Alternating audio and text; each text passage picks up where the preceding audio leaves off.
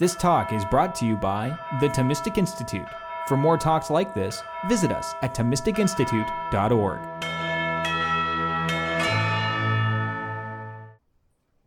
Thou shalt not judge.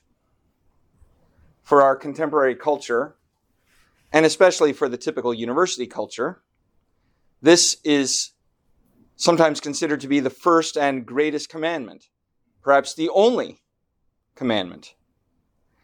The great sin of our time is to be judgmental, or at least to be regarded as judgmental. It's a kind of capital vice, you might say, of postmodernity. I think that poses a special challenge for law students, and a special challenge for the legal profession more generally, because in fact, as you know well, the law is rife with judgments. And the elite of the legal profession we call judges. And their job is precisely to judge. Okay, so how do we put these things together? How do we understand that? Now, some would argue making judgments in the practice of law, or the judgments that the law makes, have a different character than moral judgments, properly so called. And when we say, thou shalt not judge, we're really talking about moral judgments, not these other kind of judgments. Okay, but I think this is worth examining whether this is true.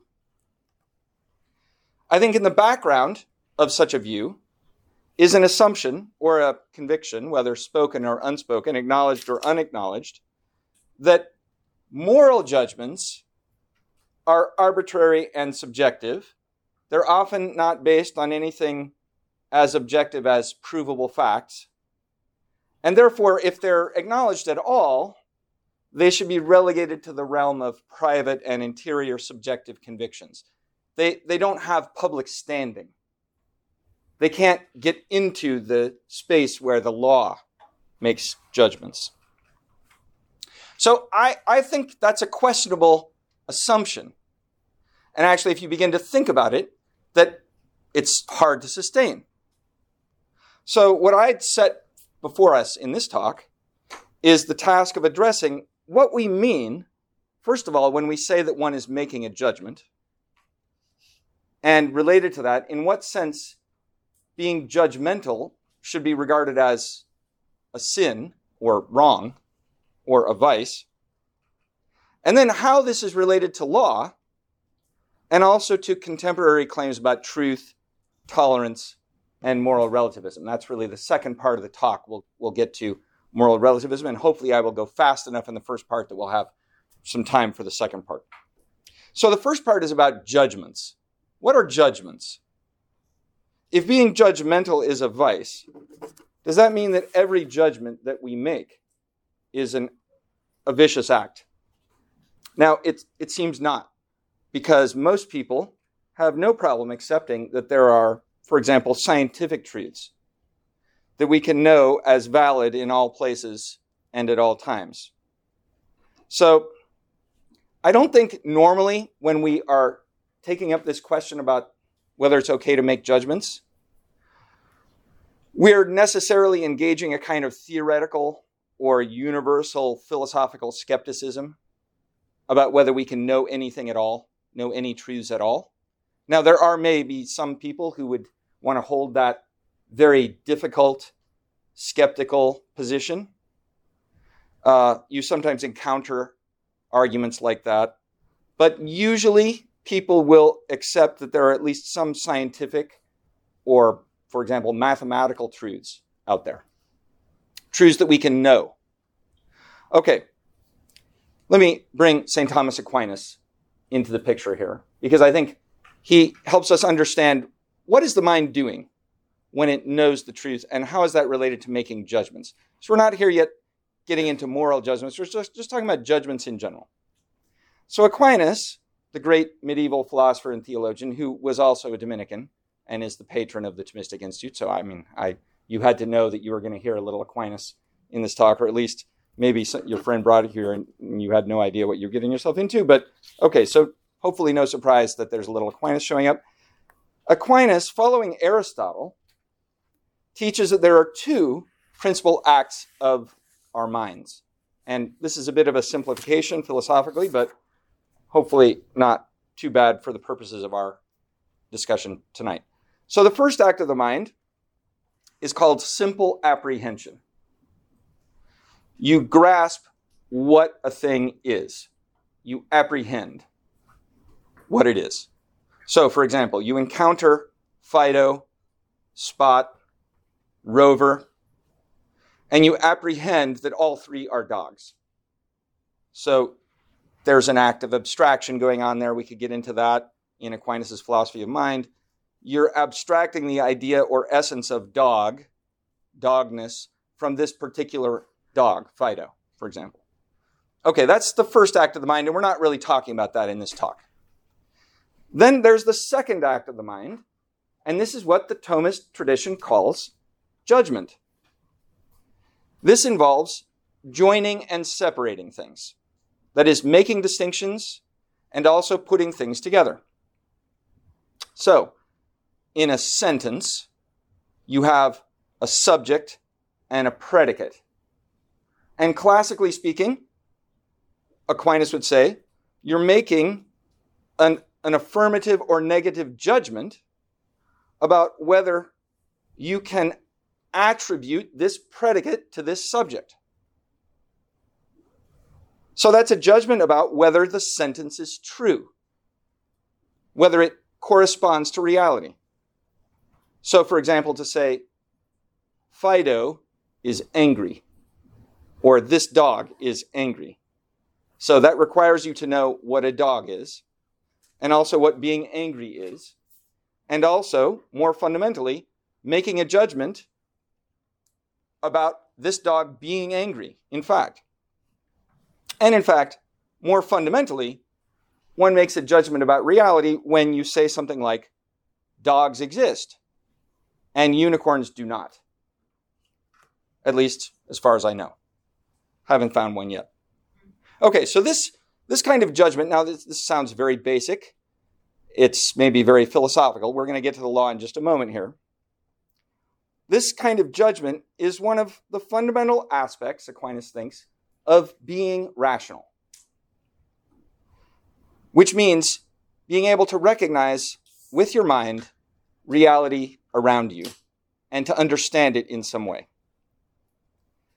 And in fact, I think you could make the claim that no science, in the modern sense of that term, no modern science would be possible if we could not make these kinds of basic judgments. So it's intrinsic to being a rational being to have this kind of act of the mind. And we could even talk about, for example, a fundamental judgment of existence, that something exists, as being like the most basic judgment to make about reality. All right, enough about this little detour into philosophy about judgments. What about the judgments you find the law making? So let's think about that. If you are going to trial, the goal of any trial is not just that there are findings of fact, there are going to be findings of fact, but also conclusions of law, and that these will culminate in a final judgment, which is a resolution of the matter as a whole. And that's what a judge issues at the end of a trial, a judgment, and then an order, which is what must happen as a result of the judgment. And I think we could also speak about the law more generally making judgments. Certainly, if you're a lawmaker, if you're crafting a law, you are inevitably making judgments about things. You're making judgments about what is good for the community and what is bad for the community in order to order the life of the community that you're making the law for. So you can even take a very neutral example in our contemporary legal landscape, something like environmental regulations. Now, you might encounter some people who might be tempted to say, oh, environmental regulations are just justified by factual statements or scientific statements. Things like high carbon emissions decrease air quality. That's just a neutral statement. Can't we just validate that using the scientific method? But in fact, especially when you put them into an environmental regulation, that is, make them a part of the body of law, you are now making a judgment that one should not degrade the air quality with carbon emissions. In fact, if you're trying to discourage carbon emissions, that is at least implicitly what you've decided to judge, that carbon emissions are bad.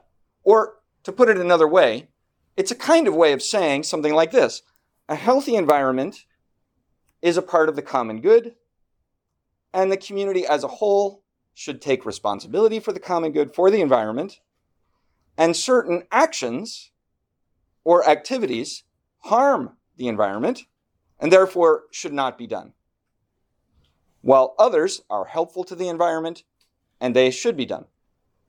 So we are going to craft regulations to discourage the harmful and encourage the helpful activities. From a Thomistic perspective, that is always carrying within it a judgment. It's a judgment about what will be good for the community or good for the environment. Now, you might say, okay, I'm with you so far, but this is still not yet a moral judgment. I would say, well, wait a second. In our culture, is there not a kind of implicit moral judgment about polluters? I think there kind of is. I can tell you, now I'm older than most of you. I went off to college I grew up in Washington State. I went to college in Southern California. Southern California was much further ahead of Washington State back in those days in environmental sensitivity. So like the issue of water conservation, very important in dry Southern California, not very important in rainy Washington State. So that was an issue I just had no awareness of, really. But also even just recycling. You know, we had a trash bin and a recycling bin, which probably doesn't surprise any of you. In your dorm room, there were two bins, one black, one blue. Okay, then I went to the East Coast for law school, and I showed up at my law school at what should be a very progressive institution. After 4 years of being trained to recycle my aluminum cans, and there were no recycling bins in the dormitories. No recycling bins anywhere at the university. And I felt so guilty throwing an aluminum can into the trash. Have you ever had that kind of experience where like you just can't find a way to recycle it and you have to throw it away? And then you're like, gosh, that feels bad that I had to do that. I think that's not wrong that you feel that way. It's also not simply wrong that we would have a kind of norm in our community, you might call it a moral norm, that we want to encourage people to recycle because we think it's good for the environment. Or that you would even perhaps be shamed if your friend came in and found the aluminum can in your trash bin instead of in the recycling bin. Okay, maybe this is a very lightweight sense of moral, but I think it becomes even more clear when you think of the criminal law. Some actions are not only forbidden, but are punished by the law. And punished not with just like a fine, but even like by imprisonment. This is a very personal punishment. And it implies a judgment about the action for which you are being punished. So, as you know well, the criminal law says that you must not kill an innocent person. And if you do, you'll be punished, and usually quite severely. Why is that? Well, it's partly because we want to prevent you from hurting other people in the future. But not only that. Because the law considers it wrong to murder and just to punish a murderer. And it's not just deterrence about future wrongdoing or rehabilitation of the offender. We do have a sense, maybe it's not as strong as it used to be in our legal system, but there is, I think still a sense of some measure of justice in meting out a punishment that fits the crime. So, for example, these kinds of things do occasionally happen. We might discover a 90-year-old who is a murderer. The evidence finally comes to light that this elderly man, for example, has committed a murder years ago. He's now in a wheelchair. We know he's incapable of doing it again. He's also probably far too along in his life to expect rehabilitation. And nonetheless, the law will bring him to trial. It will bring him to trial. It may impose a sentence that then is commuted or mitigated. But we recognize that justice, in a sense, needs to be done insofar as there is a condemnation of that past evil act. And so that kind of justice being done for the 90-year-old murderer can't really be understood as prevention or rehabilitation, but making a just judgment that it's good for our community to do that. I would contend that actually it's very hard to come up with examples of laws that don't make judgments, by which I mean that don't have implicit in them that some things are good and should be done, and other things are bad and should be avoided. So here's the key point of what I've been building up to. The law is full of these kinds of judgments. And also, according to Aquinas, I think it's a strongly defensible position, this is also the essence of a moral judgment. So a moral judgment is effectively saying the same thing. And in fact, I think in American culture, although we don't usually see it this way, or put it this way, Americans in particular, it seems to me, regard the law as a kind of moral teacher.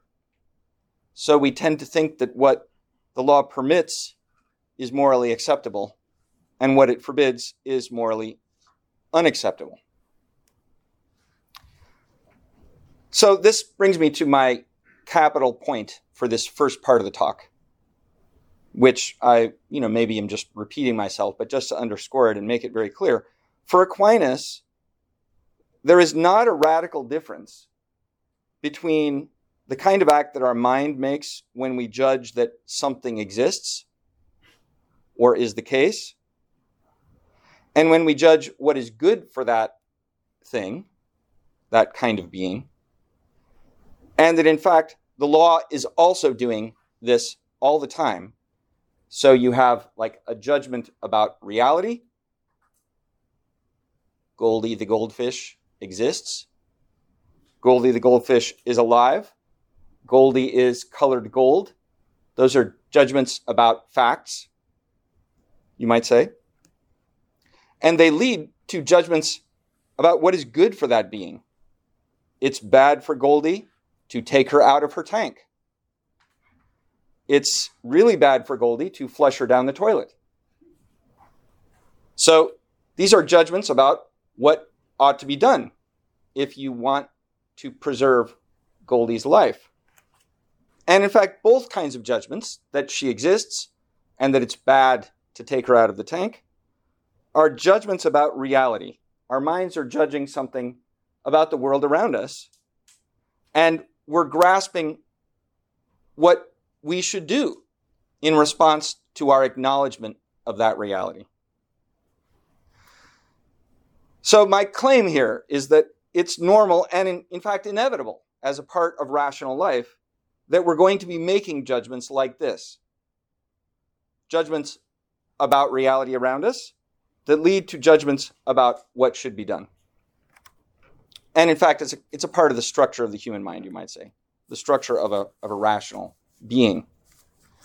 And this is fundamentally what a moral judgment is. It's a judgment about what is good and should be done and what is evil and should not be done.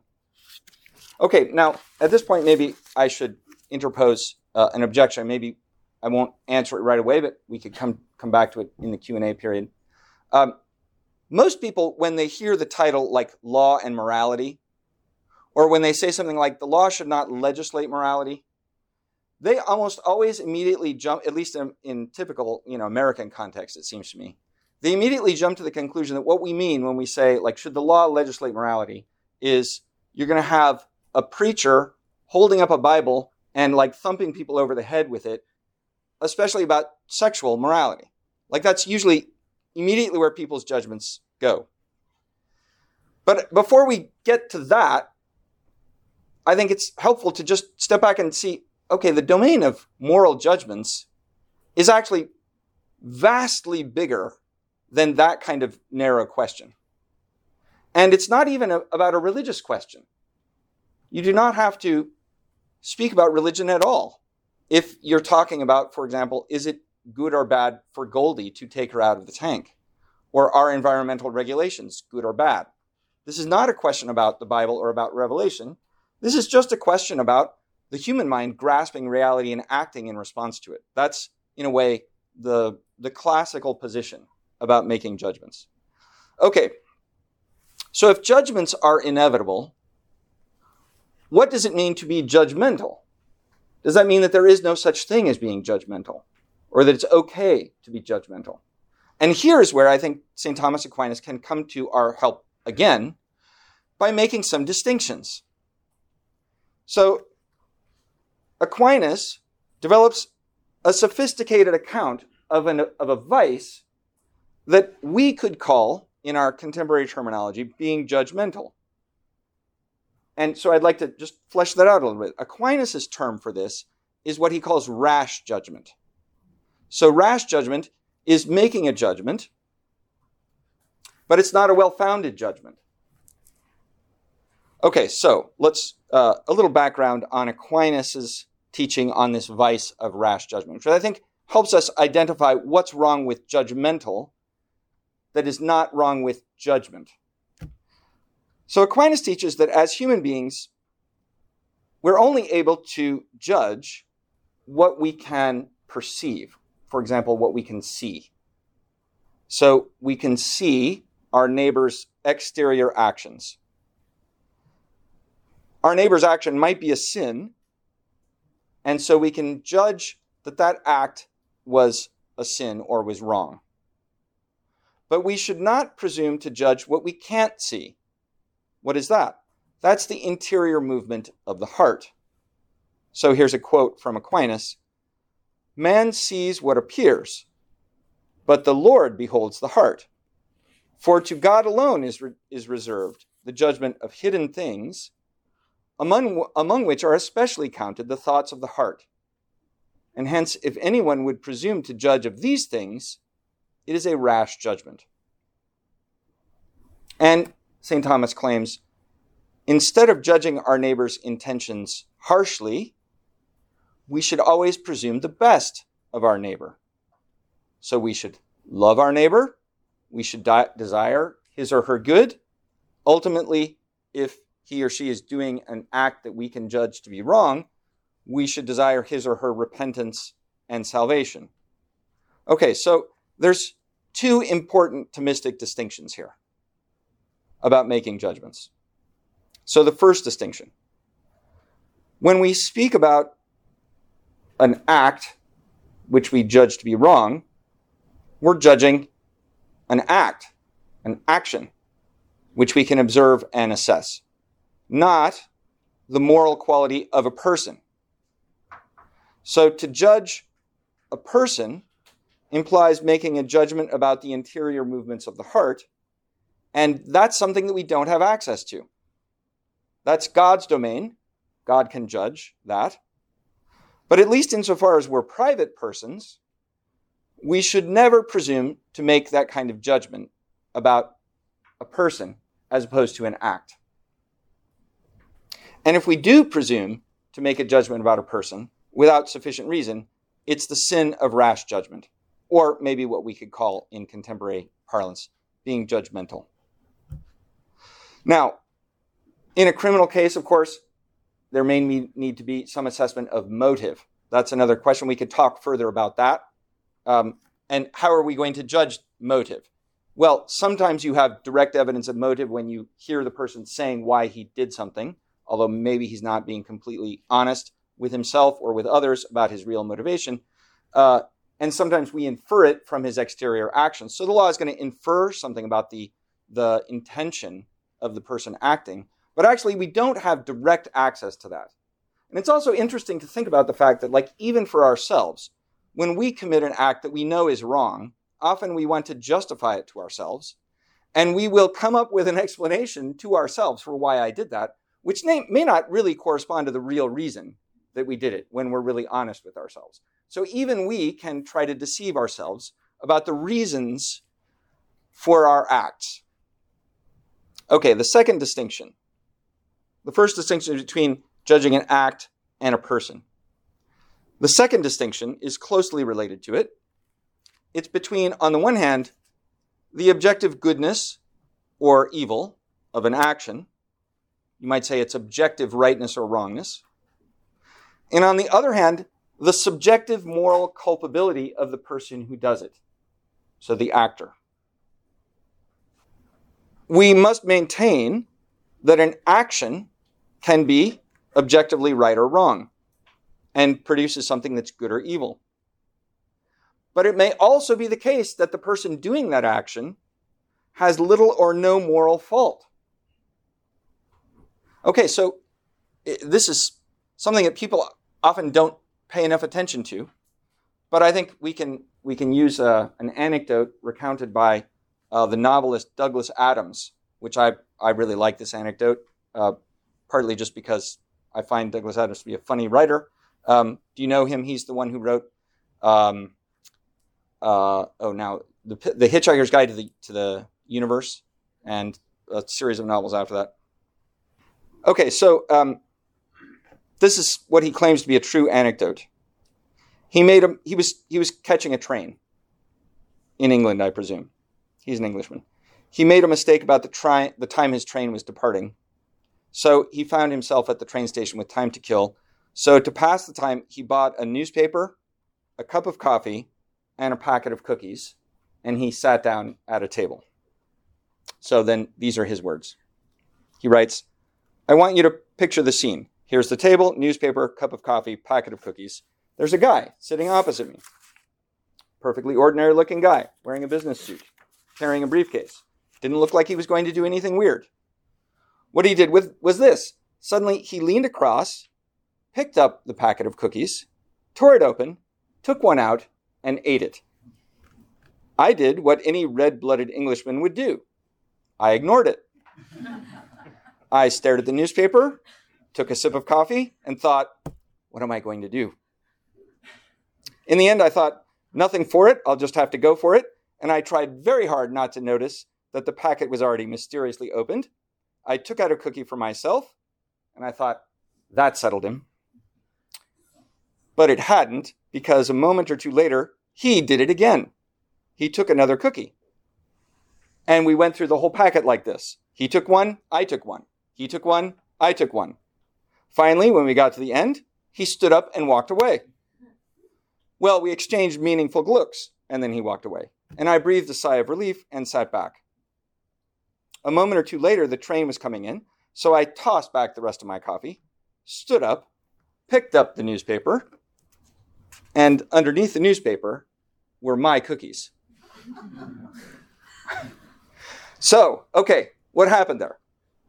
Objectively speaking, Adams stole half of the other guy's cookies. Now, in a Dominican priory, that is like a grave offense. What was the other guy thinking? He was thinking the same thing Douglas was thinking, or Adams, I should say, that this guy opposite me is behaving in this outrageous manner, like outrageously wrong, brazen, open, intentional acts of theft, like right in front of me. Was Adams guilty of theft? Well, in one sense, yes. In another sense, no. He didn't know he was taking the other guy's cookies. Now, we could still say, all right, in justice, Adams owes him half a packet of cookies. So that would restore the evil that Adams did to him, right? Which would restore the balance of justice. So even though we might say Adams does not deserve to be punished for what he did, because he lacked the subjective intention to do something wrong. He did do something wrong. Or he did harm the other man. And he owes something to him to make it up. Okay, so that this example helps us begin to slice up these scenarios and see that there may be a morally wrong act and no moral culpability for the act, and still some obligation flowing from the wrong act, something like that. Okay. The Catholic moral tradition would also further distinguish between ignorance or error about a fact. So, for example, I make a mistake about whether these particular cookies belong to me or to him, and ignorance or error about the law itself. For example, I didn't know that stealing is wrong. So we could go further and make further distinctions about what kinds of ignorance or error count for giving you a kind of moral pass or, mitigating your culpability. The Catholic tradition, for example, would hold that because they are so basic, we should presume that everyone with the capacity for reason understands the fundamental precepts of the moral law. For example, that acts of murder are wrong, that theft is wrong, that lying, adultery is wrong. Or, to put it generally, that everyone more or less knows that the Ten Commandments are things you shouldn't do. Okay, that's part one of my talk. It's about judgments and distinguishing moral culpability from making a judgment about an act. So I think it's very important to say a rash judgment is presuming to make a judgment about the moral culpability of a person when you don't actually have sufficient information to do that, but that it's still okay to make a judgment about the act. Okay, this is part two of the talk. So I think using some aspects of St. Thomas Aquinas' thought helps us understand making judgments, but now I'd like to go on to the question about whether there are moral truths out there, or whether we can say that actions are morally right or morally wrong, or the counterclaim, some might claim that actions cannot be morally wrong in themselves. And this brings us to the question of moral relativism. Okay, so relativism, broadly speaking, comes in a bunch of different varieties. Many of them can be found on contemporary university campuses. So you've probably encountered claims like this before. So, for example, what is sometimes called cultural relativism. According to this view, right and wrong depends on what the dominant culture says, or what you were conditioned to believe by social, religious, and cultural forces. So this kind of view would contend there's no standard of right and wrong that transcends your culture. It's all culturally dependent. Okay, then there's historical relativism, which is like a close relative. This would argue that right and wrong depends on what the mores of a certain historical period are. And the examples commonly used for this kind of claim would be something like, well, a lot of people thought that slavery was wrong in the was acceptable in the 18th century. And now we see that it's definitely wrong. So some people, even here in Washington, D.C., not far from where we're standing now, even praised slavery as a positive good in the 19th century. Today, you can hardly find anyone in Washington, D.C. who would deny that it's gravely wrong. I think, thanks be to God, that's the case. Now, it would be disturbing if we did find some people like that. Maybe there are a few out there, but not very many compared to the middle of the 19th century. And this is posited as evidence that there are no claims to moral rightness or wrongness that transcend a given historical period, because we do see some judgments changing. In law schools in particular, you sometimes encounter forms of legal positivism. Radical forms of legal positivism hold that right and wrong depends on what the positive law says. And that's all. There's nothing beyond what the positive law says. Now, not all forms of legal positivism maybe go this far, but some strong forms of it tend towards this view. So, for example, if the Supreme Court declares there is a new right to do X, then doing X must be morally acceptable. It's just the positive law. Or Congress passes a new statute saying that, or a constitutional amendment or something like that. You could ask about critical theories of law. These have been around in law schools before. They're much more widely known now, but when I was going through law school back in the early 1990s, critical theory was already very much present and known. And it's often close to some of these claims about cultural and historical relativism, making claims about we need to, perhaps we can get into that more if you'd like to as we go forward. All of these, because we're running out of time, what's central to all of these views about relativism? It's that according to them, there's no unchanging, non-arbitrary standard of right and wrong. And therefore, all moral claims are relative to culture or historical context or language or legal regime, etc. Okay, what kind of answer can be made to relativism? Let me give you 4 quick replies, just for the sake of time. The first reply: the fatal flaw of all forms of relativism, and I'm far from the only person to have noted this, is that they contain an internal contradiction. They assert the proposition that there are no truths that hold always and everywhere, and they claim that that is a truth that holds always and everywhere. So that's what philosophers call the problem of self-reference. The proposition itself is internally contradictory. Second problem: while there might be some superficial evidence that seems to support cultural and historical relativism, for example, that there have been disagreements across cultures and across historical periods about particular moral questions like polygamy or slavery, the relativist argument ignores the broader and deeper agreement that you find about moral principles, typically, for example, about not killing innocent people, for example. Third point: why should the fact that some people, or even some whole cultures, have made excuses for grave moral wrongs lead us to conclude that there are no such thing as moral wrongs? The fact that some people, even lots of people, have been wrong does not mean that there is no possibility of articulating a standard of right and wrong. Also, I think it's helpful to note, we shouldn't conflate the moral status of social or cultural conventions. For example, in some cultures, belching at the table is extremely rude. In other cultures, it might be actually necessary for social etiquette.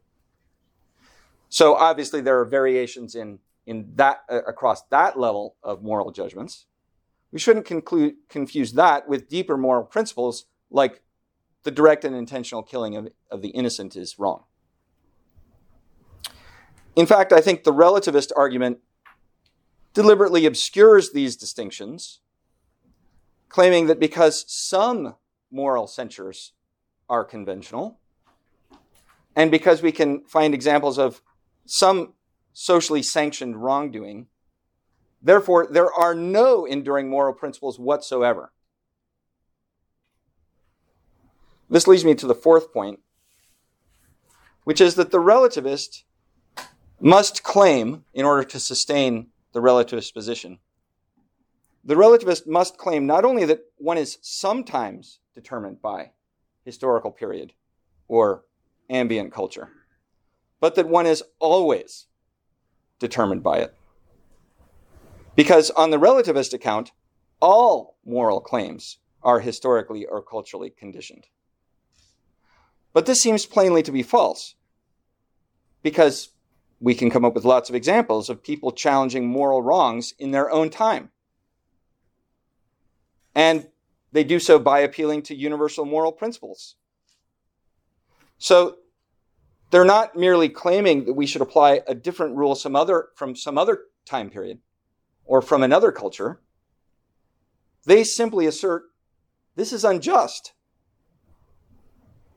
And how would that kind of act be possible if moral principles are always conditioned by the historical period or the cultural framework in which one is raised or formed? I think we see from that it is possible in a way to step out of your historical period or step out of your cultural context and make a judgment of it based on principles of justice which the mind is capable of grasping. And some people might have a hard time seeing that because of their cultural conditioning, but it's not impossible to do. And the relativist position needs to be able to sustain the claim that it is in principle impossible to do, and that there are no such places from which you could make an objective moral assessment. Okay, these are theoretical, philosophical arguments about moral relativism. But I'd like to add a fifth point here, which is that I think that in practice, there are no true moral relativists. That even moral relativism itself is making a moral judgment which it tries hard to camouflage as something else. It's making a judgment about all those judgmental people out there who believe in absolute moral truths. Now, as a Thomist, this is unsurprising because, according to St. Thomas Aquinas, moral judgments are judgments about what is good. And there is an unbreakable metaphysical link, if you wanted to go into the philosophical basement, foundations, maybe that's a better way of putting it, the philosophical foundations of this talk. It's about the metaphysical link between being and goodness. So that sounds like a very abstract philosophical topic, but it actually cashes out directly in the subject that we're talking about here. Insofar as something exists, it's good. To be is good. And in fact, everything in a certain way aims at its own perfection. And this is how we see the kind of naturally perceptible dynamic of a kind of moral judgment in things like it's good for Goldie to swim and find food and mate. For Aquinas, the very structure of our desiring and of our action necessarily implies that we desire and try to obtain what we judge will be good for us, and that ultimately these desires are anchored in the kinds of beings we are.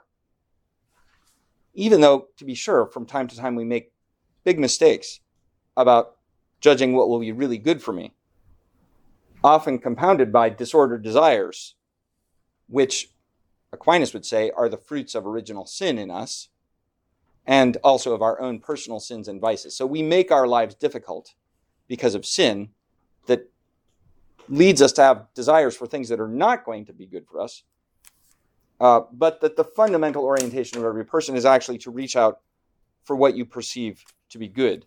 And in the end, this is what a moral judgment is. A judgment that X is good for me, or good for my neighbor, or good for my community, and hence is to be sought, and the opposite of it is to be avoided. So, in a way, the deepest and most metaphysical response to the problem of moral relativism is that it's inevitable. It's an inevitable fact of reality that all persons will orient themselves to something they think is good. And in actual practice, they will inevitably make claims on others, even demands on others, with respect to what they grasp as good. So that notwithstanding our own culture's profession of non-judgmental relativism, in fact, we make all the time judgments about what is good, and these are not merely factual or scientific or pragmatic, but moral. So that the conclusion in the end is, I don't think it's even possible to find a practical relativist. You can find a theoretical one, but not a practical one, because it's just a part of the nature of our being. And also about the nature of the law. So let me conclude with this. The law is about pursuing the common good of the community. How do we, as a community, decide what we should do? In a classical conception, like Aquinas's, this is what politics is for. Politics is not the vying of different parties for power.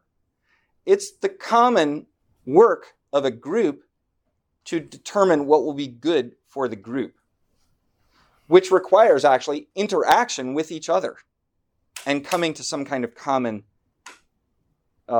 decision about it. And what is just and unjust, that's a part of that judgment about the common good. What will lead to flourishing and happiness in our individual lives and in our common life together. There will be disagreements about these kinds of questions.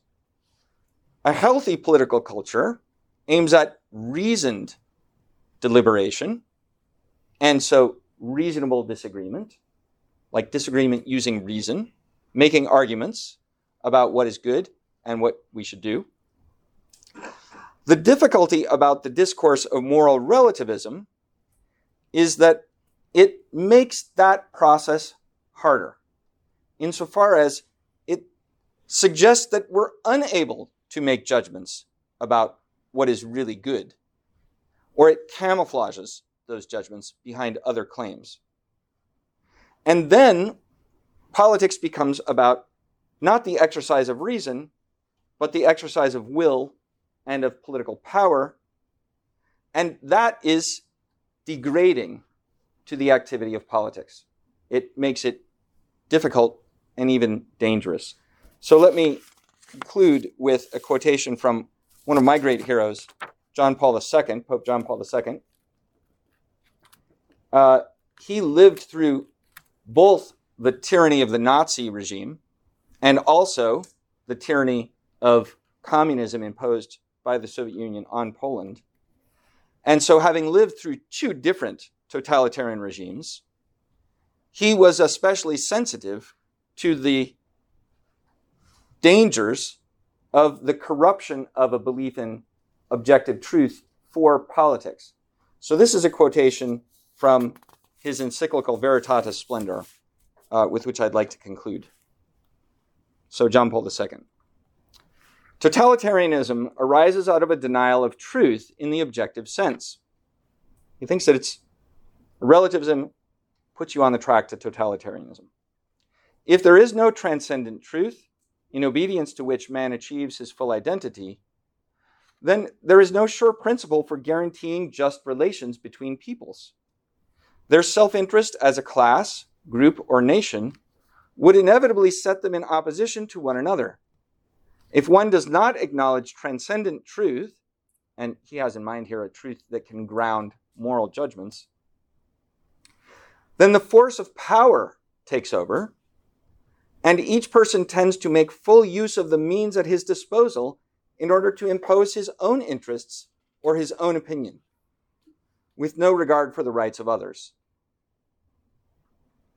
I think John Paul's insight is that a crisis of truth can lead to a crisis of democracy and ultimately to a crisis of freedom, because in the absence of some objective truth, you can no longer make an appeal to an argument or a reason to resolve these disagreements. Ultimately, they have to be resolved by an exercise of power. And that puts you on the road to totalitarianism, in his view. I think that is also inimical to the life of the university, which exists not to be in the service of power, but in the service of the truth. Pursue knowledge of the reality around us, that our minds are made to know that reality. And of course, someone somewhere once said, "You shall know the truth, and the truth shall set you free." Thank you.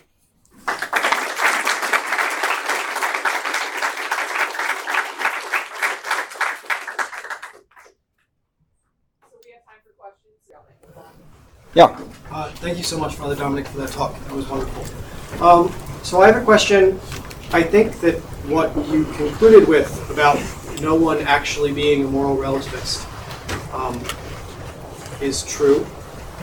There's a line of thinking that I've heard that says that because law and politics are the way that we as a society discuss what is good for our society, and because in the United States we have a limited vision of what politics can accomplish and fixed limits on what can be politically discussed, that this sort of forces down, maybe gradually and over time, a limited vision of what you can say is good and bad in society.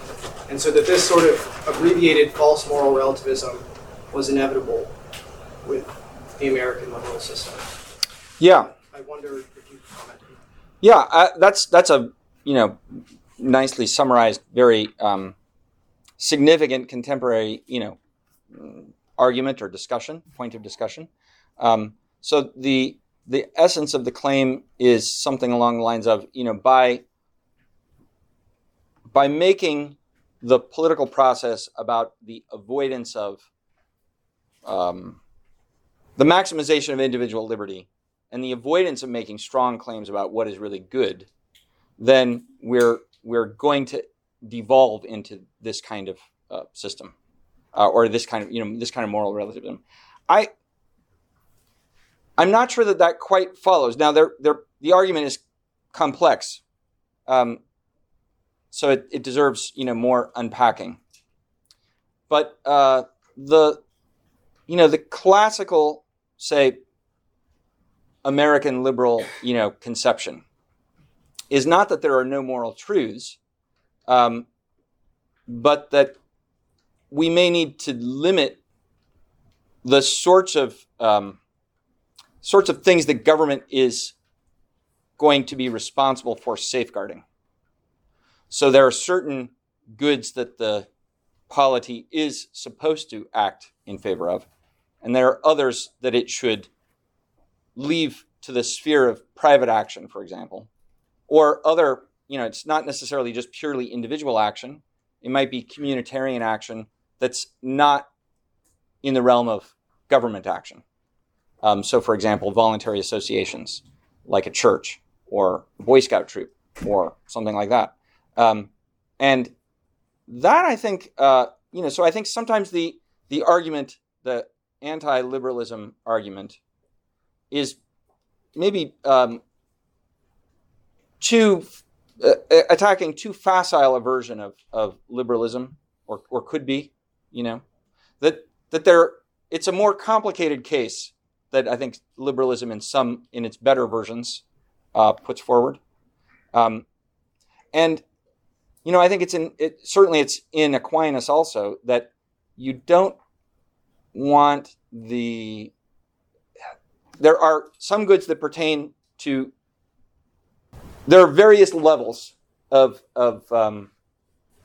you might say realities, beginning with an individual, then the family, then the neighborhood or the city or the tribe, and then now by the time you get to a city, you're certainly talking about something that's governed by a political power, or political process. The nation might be bigger, but then you might have like the supernatural reality of the church, and that is bigger than a nation, and in fact, it extends through time into the past and into the future, and is governed in a supernatural way by something that isn't simply the state. Often the conversation jumps right there to like church-state questions or religion, government questions. But Aquinas was certainly aware of that, and the Catholic Church has been thinking about that for a long time. And Aquinas, I think, also recognizes, like, okay, there's a legitimate domain of goods that are governed by, by an individual or by a family, which the government should respect and should not intrude upon. And also, religious claims transcend what is entrusted to the state. Now, maybe you could say, well, the state needs to acknowledge those claims, whereas the liberal state precisely doesn't acknowledge those claims or remains agnostic about them. But I don't think that necessarily leads you into relativism. At least I don't think that the argument is a short leap, from one to the other. Thank you. Yes? Thanks for the talk. I'm wondering a little bit about the idea that the idea of action is ordered toward the perfection of a thing's identity, which is, of course, basically just natural law. The idea of that providing an escape from relativism. Because it seems that humans are somewhat different from fish in the sense that we make decisions about what is correctly ordered to our ends. And it seems that we could characterize those decisions as self-interest, and so we would say, well, those decisions and those judgments of what is correctly ordered to our ends and indeed what our ends are change across time and vary according to culture. And even if we said they didn't, if it turned out that we could perform some empirical study and find that we always made the same decisions as to what ultimately lies in our self-interest, we might still not be left with something transcendent, because it might turn out that we just discovered something like the evolutionary nature of humans or the character of mind of humans. We'd still, so to speak, be trapped within the structure of our own minds. So I'm curious if there's a way to go from the notion that we are perfecting ourselves to the notion that this is something transcendent rather than relative or fixed. Yeah, I mean, I think, so maybe to just step back and re-articulate the position that I was laying out as Aquinas's, and then maybe you could help me see where the traction of your objection comes in. So I think, yes, it's true that an animal has a lower sphere of activity than a rational animal. Well, we're animals too, Aquinas would say. He would point that out. We're just rational animals. So we have a dimension of our being that is precisely our ability to know and choose to provide for ourselves in a way that animals don't, and to provide by way of reason, by way of judgments. But that in a lot of respects, we have the same natural inclinations, he would say. So the first natural inclination, as Aquinas enumerates it, would be like to stay in being. And you find that is true even of rocks. In a certain sense, the rock doesn't want to get destroyed. You have to exert a lot of energy on the rock to break it apart. And likewise, plants behave in that way to try and keep themselves in being. Animals do too, and we do. And I think that's very basic and widespread. And people may, in rare cases, act against,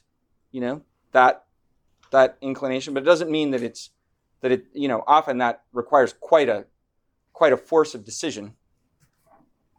Then further inclinations would be like to stay in being, to nourish yourself, to reproduce, to raise offspring.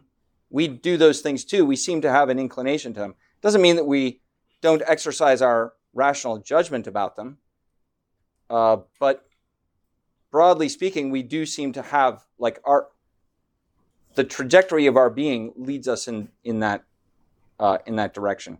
Now, what's peculiar to human beings is that unlike animals, we can reflect on what will lead to our perfection. And so we can plan and provide and choose. And we recognize that sometimes, we get that wrong. But Aquinas does think that it's like a fundamental structure even of our decision, our ability to make decisions, that we always will choose something that we regard in some measure as good. That like metaphysically, it's not possible for us to do that, to choose something that we don't regard as good in some respect. So even somebody who chooses to do what he knows is an evil act is doing it because doing that evil act, which he recognizes perhaps as evil, he regards as good for him in some way. Even somebody committing suicide, for example, or damaging his body, is recognizing that somehow is a good, like ceasing to exist would be better for me than living in the pain that I've got right now, for example.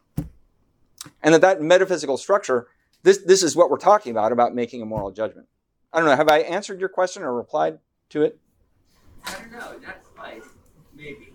Yes, but it still seems that that we can have a difference of opinion. And they might in fact be very hard to figure out what nourishes us or what keeps us in being. And that you could in fact always be making a judgment that you thought was good, but that wouldn't really change the fundamental point of relativism, namely that what we happen to think is good might always be relative. Oh, that's a really good point. Yeah, now I think, so I think I can take on board a lot of what you just said, which is, and it depends on what you mean by relativism. So you might say it's hard for us to judge in a particular case what is really good. And Aquinas says that very explicitly. He thinks that the principles are knowable, that like the more abstract and general you make the principle, the more clear it is. And then we immediately recognize it. So the most general principle in moral things is good is to be done and evil is to be avoided. Okay, our mind immediately grasps that. Okay, there's no problem with that. And I think, now maybe the relativist would want to attack that position. I don't think that's going to work to attack that position. I think what I hear you saying is, okay, fine, I'll give you that principle, but now, let's make it a little more definite. And the more definite we make it, the much harder it is to make a judgment about whether this thing is good or bad. And Aquinas says that also very explicitly. He says the more you descend into particulars, the more difficult it is to make those judgments and the more contingent they become. So that's not to say that we're trapped in moral relativism. We can still make some judgments. It just becomes harder to make particular judgments. And he thinks that the natural law is often just a very general guide. And this is why also he thinks positive laws are really important. So he doesn't think that natural law is enough for you, for any political culture. You need positive laws because you need to make very definite prescriptions that are probably much more detailed than what any kind of natural law reflection could get you. Now, what he will say is, if you make definite prescriptions that are directly at odds with one of the more general principles, then you've gone wrong. And then that particular law is wrong. So he wants to preserve the category of general principles while acknowledging difficulty in making particular judgments. Sir? So thank you for the talk. I have a somewhat similar question. So first of all, I think the framing of the conversation is such that it appears that there's folks who are moral relativists and those who are not. And perhaps I will try to make a case for people in the middle, right, and what they might say. And so in relation to the first part of the talk on whether or not there's a difference between the sort of legal judgments and moral judgments, correct me if I'm wrong, you somewhat said that there's not that much of a difference. And I think an argument for a difference is, well, for some legal judgments, like judgments about what law should be and how to apply it, we can just do a utilitarian analysis, right? We don't have to sort of make a theological argument as to what is good, like a good act. We can just look at the product, like does this work for the greater number of people? And so instead of making a moral judgment, you could argue that utilitarian judgment is a moral judgment. Yeah, I was just going to make that argument. Yeah. but I guess many people would be pessimistic about that sort of thing. And then the second objection the person who's somewhat in the middle might have is, well, yes, there is objective moral truth, but what is the source of that objective moral truth? Right? So I agree with you. There's objective moral truth. But we could disagree on what that objective moral truth is because we think it comes from different sources. And so if it's hard for us to grasp what the objective moral truth is, and even harder to distill those broad abstract principles into substantive law or policy, because it is so hard, it might be better. In fact, it might be the more moral position to not even have an argument at all. Yes. Instead, just let everyone do what they think is right. So what would you say to this? Yeah, those are great arguments. So thank you. I think in a way we can connect what you were saying to the first question, which is about what kind of system of government should we have? What kind of laws should we have? Should we have laws that try to work out all the moral consequences of every, and prescribe every moral act, like either say that it should be done or should not be done? And obviously, it's very rare to find a legal system that tries to do that like all the way down. So it's possible for us to agree, like lying to your mother is bad. And also, we don't want the law to punish you for lying to your mother. We want to leave that to you work that out with her, but we can still acknowledge that that's a bad thing to do and tell you not to do it, but we're not going to punish you for it. So it's not the domain of law to get into that. So I don't think there's anything necessarily incompatible with recognizing that there may be a zone of moral judgments that the law doesn't necessarily immediately enforce. And in fact, you do find variations across human cultures and across historical periods about the kinds of things that they think the law should morally enforce. But those variations don't necessarily mean that there are no moral judgments or that there are no such thing as moral judgments. I think it's actually legitimate for different cultures. Even, today we could divide the room in half and we could end up with different judgments about exactly what should be prescribed or not prescribed, even though there is complete agreement about the moral principles. So, for example, there have been cultures and historical periods, even in Christian contexts, where prostitution is not illegal, or at least not strongly discouraged. It's kind of tolerated. And then other places where it's definitely been prohibited. So I lived for 3 years in Switzerland in a Catholic canton of Fribourg. Okay, this has never gone through the Protestant Reformation. It's remained a Catholic canton from the beginning. It's a very strange place for Americans to live because there's no separation of church and state, which would it's a democracy. It's like almost a direct democracy. It's very democratic and very unitary church state, at least officially. Now that's kind of faded away in, say, the last 30 years, but only relatively recently has that happened. So the public hospital is a Catholic hospital. The public schools are Catholic schools. They teach the catechism in the public schools. The bishop oversees the teaching of the catechism in the public schools. The main event of the year for the city is the Feast of Corpus Christi, when the bishop celebrates Mass in the center of the city and then they have a Eucharistic procession through the streets with the local militia. So it's this doesn't make sense to Americans. Okay, there is a street where all the prostitution houses are. This is an extremely traditionally Catholic area. From the Middle Ages, they have had the quarter where prostitution is at least legally tolerated. In fact, there's a registration system for prostitution. It's actually, I think it's repulsive, terrible, and probably a lot of the women there, I think it's almost all women, are sex trafficking victims. So it's really ugly and bad. But there are different political cultures today that make different judgments about, say, is prostitution bad, and should the law prohibit it? And they might make the judgment that prostitution is morally wrong, but we're going to tolerate it legally. I'm not sure I'm even directly, but let me just say one more thing, which is my claim is that the law always is making a moral judgment. So that, if I just want to be brutally, straightforward about the argument, I think every law is making a moral judgment. And you can't come up with one that isn't making a moral judgment. And so moral here means concerning what is judged to be good or bad. It doesn't mean moral in the strong sense of oh, God spoke and I heard that you're going to go to hell if you do this. That's not what I mean by moral. It's a lighter sense of moral. It means about what is good and what is bad, what is to be done and what is to be avoided. Aquinas thinks that is what moral is, that that's the true sense of moral, and that God reveals something about that to us also, but we can know it by our encounter of reality. So there's some aspects that are being by divine revelation, but there's going to be a lot of aspects that are not, that are knowable by human reason, and some aspects that we're going to disagree about. Just very quickly. So I think the example you gave is an excellent one, because that community sounds to me like one that is maybe pretty homogeneous and has had sort of a culture over time that is not static, but has developed within itself.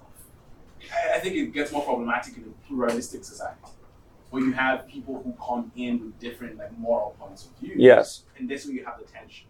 And that's where liberalism, I think, is at its strongest. So liberalism would say, like, okay, we've got lots of different religious groups. The government's not in a position to adjudicate between them. So we should make laws that are with respect to kind of publicly knowable things.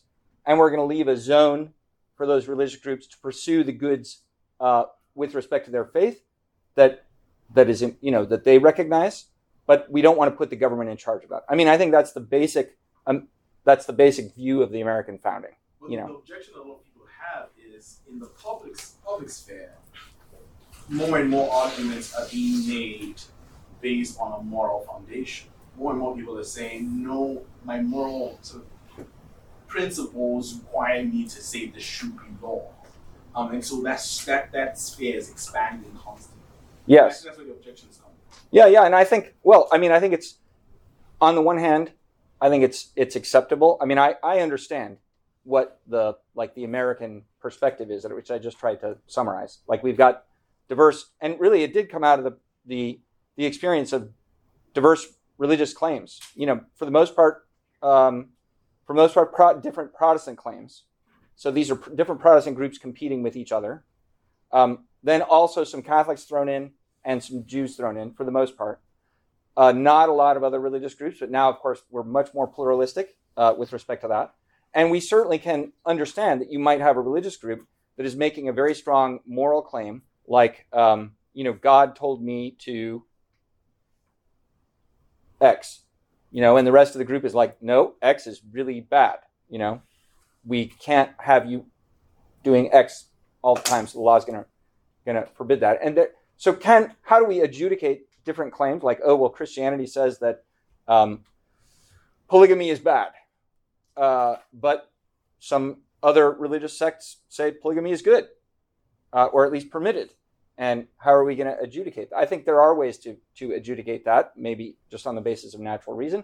Also, then, at least maybe it's not the zone of legal judgments or the right place for the government to make a judgment.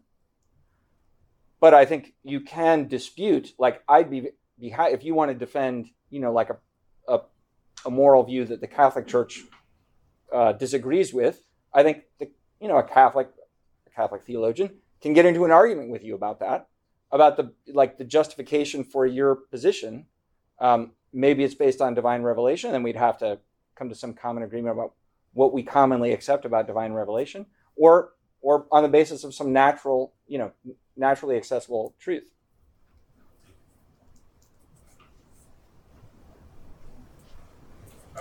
So I'm not in law school. I'm an engineer, so it might be a lower tier question. But from a practical standpoint, I guess how can we fraternally correct our brothers and sisters without being judgmental? I mean, obviously, the clear answer is just don't only focus on the immoral actions themselves. But I feel like there's a very fine line between if you're trying to fraternally correct someone who might fundamentally have a serious moral disagreement with something. I don't know. I've always found that it's hard to stay just in the realm of the act itself versus your heart is conformed to the completely wrong thing. So I guess from a practical standpoint, how can we navigate that? Well, I think the classic Catholic recommendation is hate the sin and love the sinner. I think that's a really important principle to keep in mind if you're talking about fraternal correction. So fraternal correction, just for those of you who may not be familiar with the terminology, this is St. Thomas Aquinas uses this terminology. It's a classic, moral act. What does it involve? It's correcting a brother, and that has to be motivated by a love for him or her. So that you really want his or her good. Now, the difficulty in that is that often when we perceive someone doing a wrong, we become self-righteous, and we actually want to smack the other person. We want to put him in his place. And that is not a fraternal correction. Now, maybe sometimes it's necessary to act even with anger towards someone committing an injustice. Aquinas thinks that there is a righteous anger against injustice, and that's part of what the function of anger is in us, is to respond to injustice. Aquinas thinks that's like one of the most basic dimensions of anger.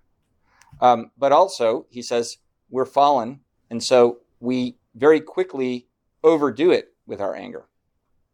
And also, we tend to be much more sensitive to wrongs against us than wrongs against other people, So we over-exaggerate the wrong done to me, and then I overreact aggressively against the person who did it. And that's not necessarily a fraternal correction. That's like a response of anger or a claim to justice. Fraternal correction is where we genuinely desire the good of the other. And so it has to be done out of charity, out of love. And that means it has to be done in a sensitive way, where you're really trying to help the other person. And sometimes that's very hard to do. It's very hard to tell someone that you love a difficult truth. But sometimes it's the most loving thing. It's like tough love, right? Like you have to tell your dad that he's got a drinking problem, That's hard to do, and it might offend him, and it might disrupt your relationship, but maybe you have to do that at some point. And you need him to believe that you love him, and that's why you're telling it to him. I saw a question over here. Jen, are we? Okay. Yes, ma'am. Thank you for the in-depth lecture during such short time. My question is quite easy. You help us learn how to differentiate between judgment and judgmental, differentiate between a person's conduct with a person, him or herself. So my question will be like, how can we make more judgment with being less judgmental? And if I can quote the last anecdote you quote just now, like, how can we be closer to choose with more freedom? And how can we be a more rational animal? Yeah. I mean, I think this, it's a good question. So first of all, a person who cares about the truth. So like, what would be practical recommendations? Like trying to be a person who cares about the truth, who makes the truth important, to you. Try to be a truthful person, a truth-telling person. And actually that can in today's contemporary culture and in law, in the law profession, it can be challenging, like make that a resolve. Like I am going to be scrupulously honest so that I just say the truth to people. Okay, that's point one. Point two is try to really love your neighbor. Okay? Easier said than done, of course. But asking God for help to do that is really important. He wants to give us his grace to help us to love our neighbor. I mean, this is the teaching of Jesus. This is the greatest commandment after loving God, is loving your neighbor. So to be someone who speaks the truth and who loves your neighbor, I mean, if you can do those two things together, then I think you're going to be able to do the fraternal correction and able to make judgments without being judgmental. I mean, I think often people who are very sensitive about judgments or are against, an ethos of judgmentalism feel like there's a lot of condemnation standing behind the judgment. And so that's what I'm trying to kind of suggest you shouldn't do. Your judgment should not be a condemnation. And when it's clear that you actually love the person, even if you have a truth to tell them that might be difficult for them, they're much more ready to receive that truth from you if they feel like you love them and you care about them. I think some of the places where this goes wrong is that it becomes like clear that you don't actually love them and that you really are just trying to control them. Like you're using truth as a weapon against them. And that's not good. So maybe even you should demonstrate your love first and then you can speak the truth. Thank you.